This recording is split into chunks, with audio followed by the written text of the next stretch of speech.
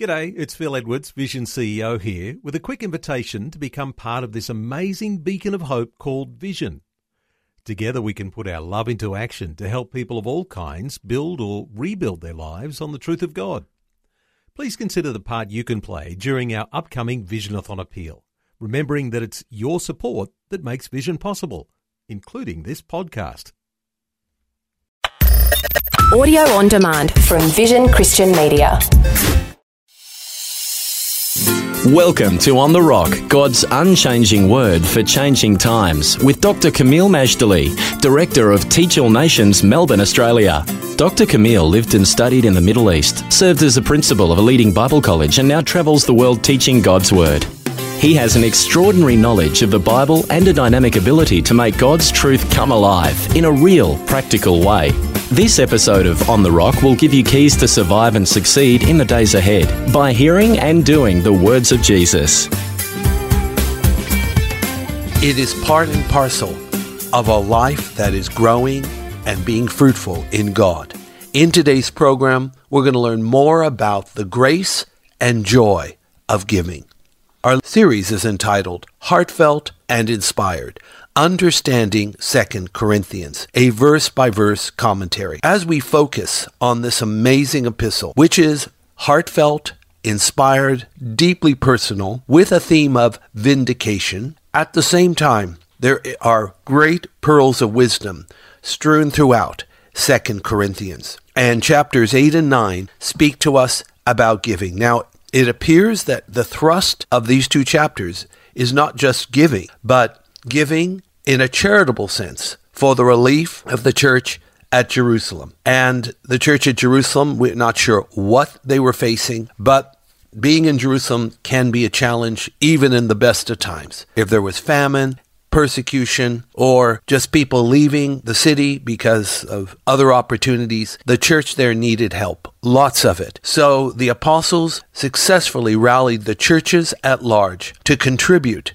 to the mother church, because after all, it was from Jerusalem that the gospel was disseminated. In fact, it was in Jerusalem where our salvation was procured when the Lord Jesus died on the cross there in the holy city. We're going to look at the passage starting in chapter 9. And I would entitle this chapter, Theology of Ministry, Part 6, on being a biblical liberal. Part 2, a biblical liberal. I'm not talking about in politics, nor in theology, but in giving. Liberal or generous in giving. Because Jesus says, where your treasure is, there your heart will be also. So if your heart is with money, well then money is your treasure. But if your heart is for God and for His kingdom, that's where your treasure will be also. And let me tell you, of the two, the latter is the way to go, for sure. So first of all, Paul talks about a very interesting thing. For as touching the ministering to the saints,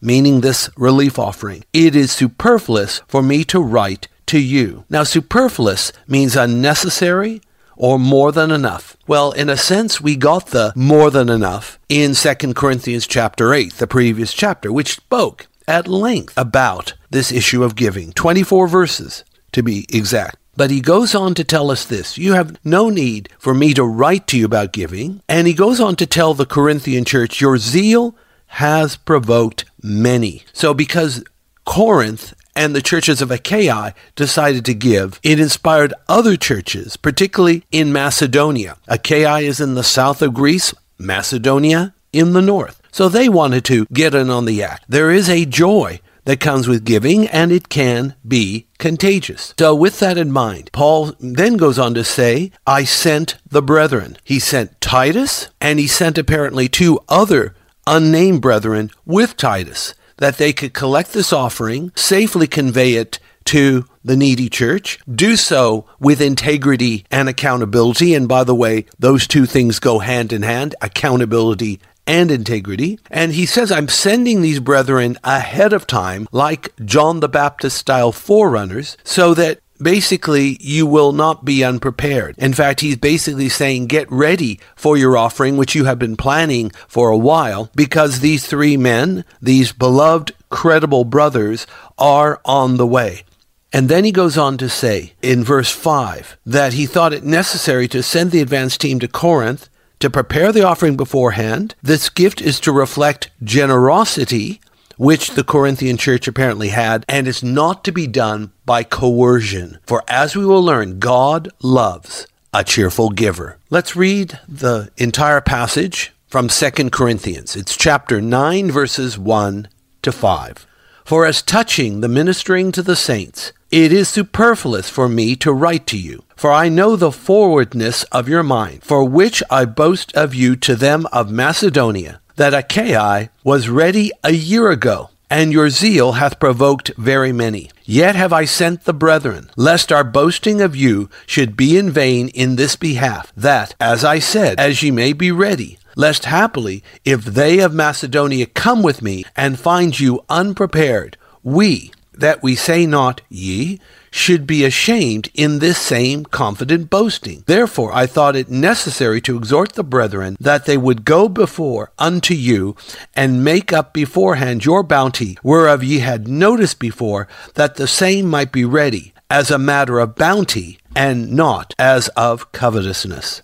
2 Corinthians chapter 9, verses 1 to 5 is the passage I've just read. Friends, we want to look at the topic, be prepared to give. Remember, it is voluntary. It is to be done willingly. It is to be done joyfully. And after all, Jesus is quoted as saying, it is more blessed to give than receive. If we are people that desire the blessing of God, then we need to do it on God's terms. Because after all, giving is very much the nature of Almighty God himself. God is one that loves, therefore God is one who gives. And when we are born again, we become his adopted children. So like the Father, so should be the children. God loves, and we love too. God gives, we do the same. Now, this shouldn't be too hard to understand. For those of you that are parents, and particularly you are good parents, you take care of your children, and maybe you are even grandparents. Think of it. You love your children, you love your grandchildren. Now, what do you want from them? Do you want to take from them? No, you actually want to give to them. You want to bless them. You want them to have the very best where possible. You want them to have opportunities perhaps that you didn't have. You want them to exceed, and that their success is by extension yours as well. Well, that's really how God is, and that's part of the reason the Bible ascribes to him one of the glorious titles of Heavenly Father. And even if you didn't have a good earthly father, or no father at all, the fact is God is a father, and he's a father to the fatherless. And how important fathers are, just as mothers are important. Both are important, mothers and fathers. So that's the nature of giving. And this is how we understand it towards the church, just as if one of our family members was in great need. So it is with the church, because the church, in essence, is a spiritual family. And just because it's spiritual doesn't make it any less valid than a natural, physical family. This is what we're looking at then. Be prepared to give, because we're people of God, we're people of love. Therefore, love demands and automatically enacts giving as part of the lifestyle. Verse 1, it says, now concerning the ministry to the saints, it is superfluous for me to write to you. Superfluous. Let me take this word a little further. It means unnecessary, more than enough, because it was not necessary for Paul to write unto them about giving. After all, we have chapter 8 on this matter. But note that giving comes from the great concept of koinonia, or koinonia. And koinonia, the Greek word, which oftentimes is used in English for certain ministries or churches, means this. So think of giving not just as merely taking your wallet out and handing over some money. This is how it should be seen. Koinonia is fellowship, association, community, communion, joint participation. And what it means is it's not just giving, it's sharing. Sharing which one has in anything. It is fellowship, it is intimacy, it's the right hand as a sign and pledge of fellowship, it's a gift jointly contributed, a collection, a contribution, so on and so forth. So it's deep caring and sharing. Now do you see how giving is lifted into a higher, wider, and deeper perspective. Giving is not just a one-way street. We give our money to somebody else and hope we don't run out ourselves. No, giving is deep caring and sharing, koinonia. And our giving is something greater. It is part of Christian fellowship. When understood in this manner, it makes giving all the more imperative and wonderful. Then we go on to verse 2, and it tells us, "For I know the forwardness of your mind, for which I boast of you to them of Macedonia, that Achaia was ready a year ago, and your zeal hath provoked very many." So basically he's talking about their forwardness, or shall we call it your willingness to do this offering. The apostles affirmed that Corinth and other churches in this southern region of Greece called Achaia were ready a year ago to give to the suffering saints. Their willingness of mind served as a catalyst to inspire others, and thank God that they did, setting a right example with morality and clarity. Starts off a chain reaction of charity and grace. Corinth has stirred up the majority to be generous, and their zeal has provoked many. There is, of course, grievous provocation, causing people to be vexed and anxious, but there is godly provocation, setting an example by word and deed that provokes people to do the right thing. That's the kind of provocation we all need and we should all be part of. So then we go on from here, verse 3 of 2 Corinthians chapter 9. And it reads, "Yet I have sent the brethren, lest our boasting of you should be in vain in this respect, that, as I said, you may be ready." So what was that about? Remember in the previous chapter that Achaia had been willing for a year to give, but it's not clear that they would be ready with their gift on time. Therefore, this very reason, Paul sent the brethren, at least the two brethren, unnamed, but credible, beloved, to accompany Titus on this task. So, the first thing is that the Corinthian church and the churches of Achaia should be ready to send the gift when Titus and the other two come. The second thing to bear in mind is that Paul's boasting in them would not be vain. Ever give a strong, enthusiastic commendation of a person only to have them fall short. Well, I can tell you if this happens, it's an embarrassment, and certainly one that Paul wanted to avoid, because after all, nobody wants to be called a liar. It's like giving references for people. Now, this is very needful, but even with giving of references, there can be problems. First of all, I urge, whether you are hiring somebody or you want to get romantically involved with somebody, that you really need to know who the person is. Because what you see may not always be what you get. However, when it comes to letters of recommendation, it can be tricky. I have found that's what happens. People are more forthright when you talk to them in person or on the phone, giving a reference, than in writing. Because what they say in writing, if it comes into the hands of the person who they're referring to, they could cause some problems, indigestion to say the least. If they say things that are, well, they need to be sounding nice, but they may not be as candid as you like. And can I also say, the same applies with somebody you want to get romantically involved with. May I urge you to get to know the people that know them best, family and friends, and get them talking, because you may be wooed and cooed by this Romeo who may not be Romeo at all. People can put on an act, and sometimes they can put it on for a long time, but they can't put it on forever. I say, get it right. That's why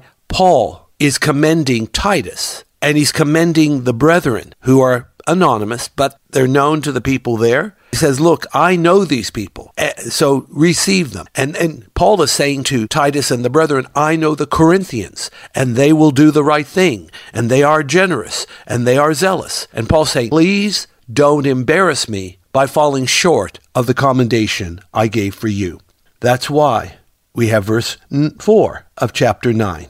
And verse 4 tells us, lest if some Macedonians come with me and find you unprepared, we, not to mention you, should be ashamed of this confident boasting. So basically, he's wanting to avoid an embarrassment. As mentioned, the brethren were sent ahead of time to Achaia so that the offering would be ready when they arrived. If not, Paul and some of the Macedonians would also arrive, find them unprepared, and the apostles and the church at Corinth would be ashamed at what is called this confident boasting. Again, we don't want to overinflate somebody's reputation.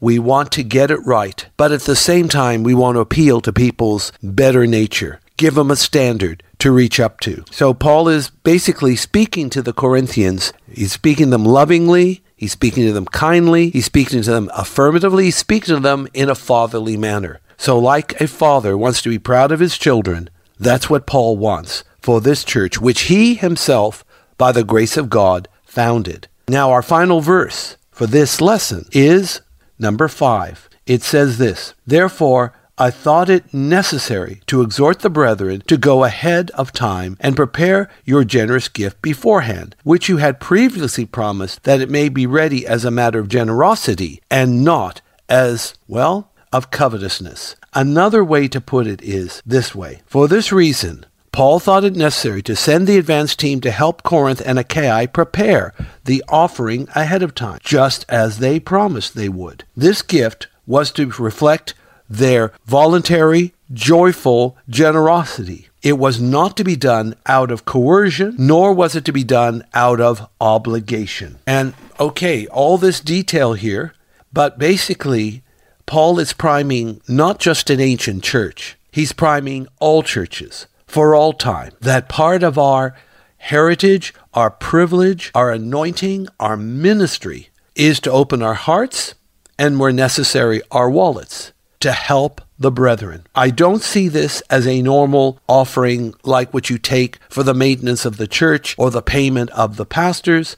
This appears to be a special offering. But that's how the Christian life is. We take our regular offerings for the church, and then we take special offerings for missions and for the needy. It's all part of the love that God wants us to demonstrate to the world. Our lesson was entitled, Be Prepared to Give. And our lesson for life is this. A few moments of careful preparation can have an eternity of godly outcome. Again, a few moments of careful preparation can have an eternity of godly outcome, because what we do for Christ lasts forever. Remember to visit us at our Facebook page, Teach All Nations, Education, and thank you for liking our page. You can also go to our homepage to subscribe to the free monthly Issachar Teaching e-letter with articles from the Bible, Victorious Christian Living, and current events in the light of God's Word. Let's pray. Father, thank you for teaching us to be prepared to love, and when we love, we give. It's not just giving money, it's deep caring and sharing. And this deep caring and sharing isn't just for special occasions. It is part and parcel of the Christian life. Help us to live up to these high standards so that people will know we are Christ's disciples because we've learned to love one another. In Jesus' mighty name, amen. Today's On The Rock was brought to you by Teach All Nations. If you would like more information about this ministry, to download podcasts, view our online store, attend special events, sign up for our teaching newsletter, make a donation to support this ministry, or to invite Dr. Camille to speak, log on to www.tan.org.au or write to us at Post Office Box 493, Mount Waverley 3149. Thanks for taking time to listen to this audio on demand from Vision Christian Media. To find out more about us, go to vision.org.au.